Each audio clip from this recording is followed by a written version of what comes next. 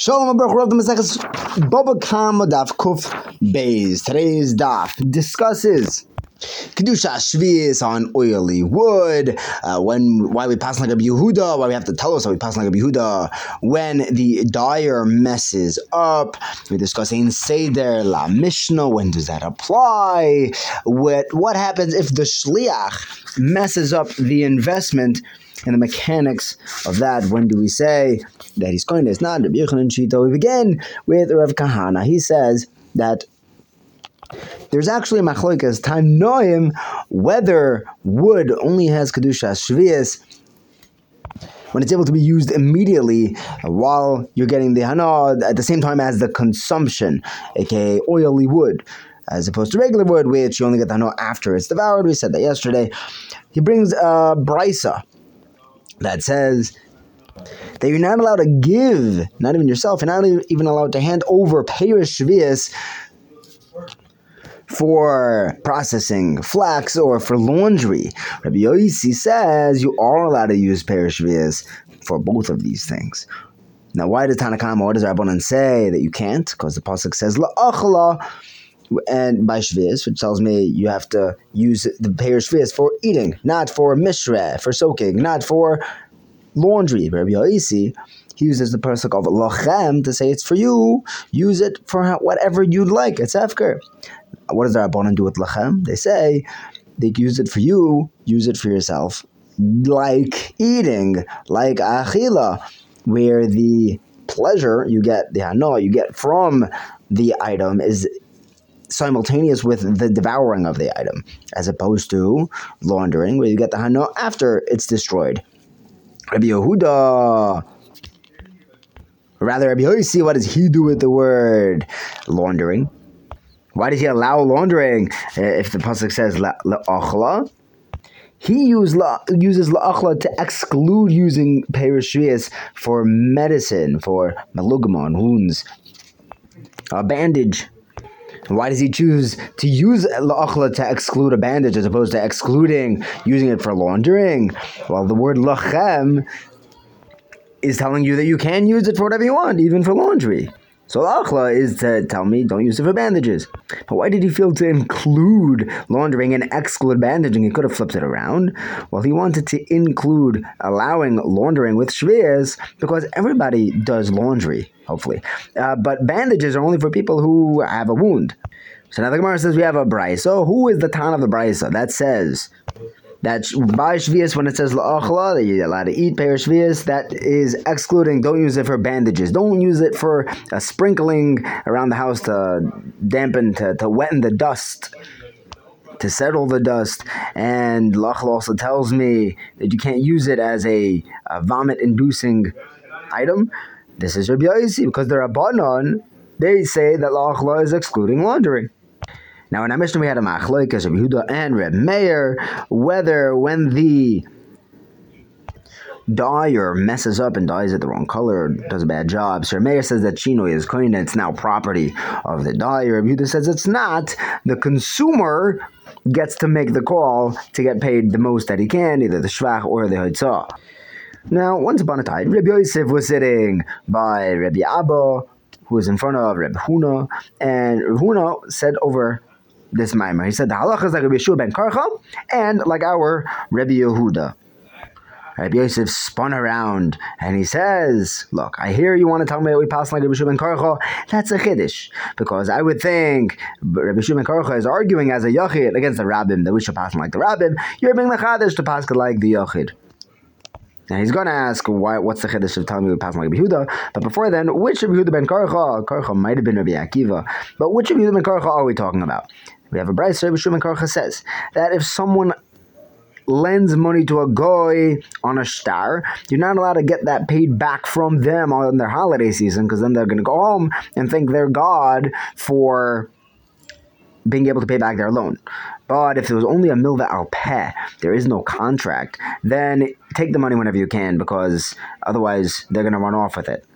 That's Rabbi Yeshua ben Karcha. Shkoyach, so we pass on like him, can I get the rabbin? But when you tell me this that we pass on like Rabbi Yehuda, what's the chiddush? We have a machlokes, Rabbi Yehuda and Rabbi Meir, and we have a stam mishnah that tells me like Rabbi Yehuda. So of course we're going to go like Rabbi Yehuda. We have the machlokes and Baba Kama over here that if someone dyes it the wrong color, that Rabbi Meir says the shino is koina, so he has to pay for the value of the wool, and Rabbi Yehuda says that no, he pays whatever is most. If the shvach, the appreciation of the wool is more, he has to pay that. If the yatzia is more, he has to pay that. That was the machlokes. And we have a stam case in Baba Metzia where the Mishnah says that anyone who makes the change in the item, he has the lower hand, and similarly, as anyone who backs out gets the Yodel Tachtoina. So we have a stam that backs up Rabbi Yehuda in the machlokes. Of course, we're going to pass him like Rabbi Yehuda. The stam backs him up. So Rav Huna says, I have to tell you that we're passing like Rabbi Yehuda because we know Ein Seder La Mishnah. There's no order to the Mishnayos. So who says the stam came after the machlokes? Maybe the stam was first. So I have to tell you we're passing like Rabbi Yehuda in the machlokes. That follows. So Rabbi Yosef, he would say that we only say Ein Seder La Mishnah. If we were to say that, then we're never going to have any case of machlokes v'achar kach stam, because you could always just flip around the machlokes and the stam and say, no, it was that the stam didn't come afterwards. But Rav Huna says, there are times when we say that. It is limited. You're right. We can't say it everywhere. But when it's all in the same mesechta, then we could say that the Mishnayos in this mesechta were in order. Well, Rabbi Yehuda Nasi was arranging. It could have been that the mesechtas are in different orders. The Mishnayos in different mesechtas could have been said at different times. But in one Masechta, that's in order. And he learns that Baba Kaba, Baba Metzia, and Baba Batra are all one long Masechta. Rabbi Yosef learns it's all one Masechta, so according to Rabbi Yosef, you can't start switching around the orders. Alternatively, Rabbi Yosef says, look, the stam comes afterwards because the Mishnah over there in Baba Metzia was telling us Piskei Halacha. So we're going to follow that one, which was Rabbi Yehuda. So you don't need to tell me that we pass on like Rabbi Yehuda. That Mishnah was very authoritative. And we know we go like Rabbi Yehuda. You don't have to tell me that. Next, the Gemara tells us that if someone gives money to a shliach, an investor, to buy wheat and invest it and make some money, and the guy changes the script, he buys barley instead. Or vice versa. So we have a machlokes in Braisos actually. We're a little bit stuck. One Brisa tells us that since he switched the order, the shliach, the investor, now owns the entire thing. He takes all the losses and the gains. The other Brisa says it's not his. It's still the guy who gave him the money. And the shliach only takes losses. The gains, they're going to split. So which one is it? So Rabbi Yochanan answers, it's actually a machlokes between Rabbi Meir and Rabbi Yehuda. Rabbi Meir says that Shino is koineh, and therefore the shliach is now the owner of this investment, so he gets everything, even the gains. Rabbi Yehuda says that Shino is not koineh, so while the shliach messed up, he'll have to take the losses, but it's not his. So the gains, they're still going to split.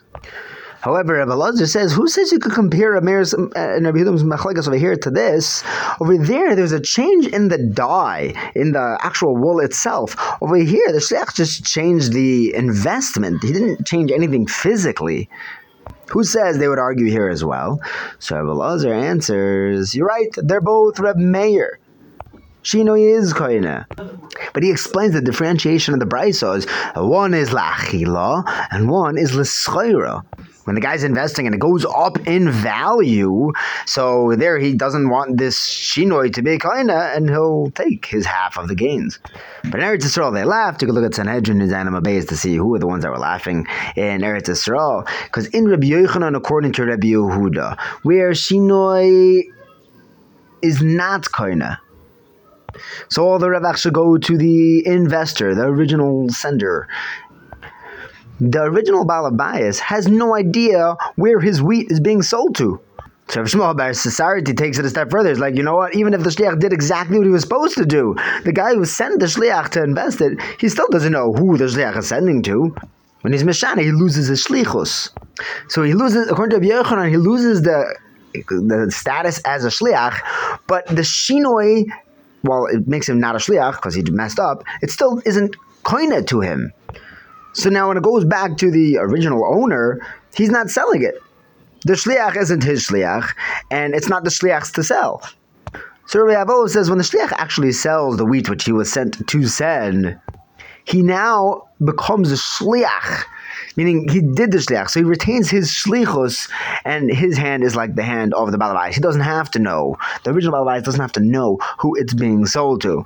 But in Eretz Yisrael, they have a taina of when the shliach messes up and does chitim instead of sayur and vice versa. And it brings a raya that the shliach is mamish kiyara baal, and the original baal doesn't have to know who he's investing in. The Mishnah says that if someone is mekadesh everything that he owns, or he does erechin on himself, everything is included except for his wife and his children's clothing. It also does not include, but it doesn't apply to the dyes that he buys for his wife and kids, or brand new sandals that he buys for them. The Gizbar can't collect that. Why not? It must be that when he bought it, he said, these are for my wife and kids.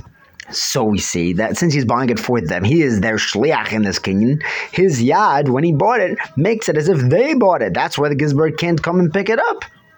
It's theirs when he bought it for them. Seems like a good raya, but Rav Abba says no.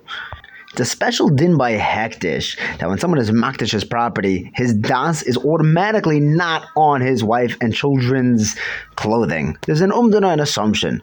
So Rabbi Zera says, is that true?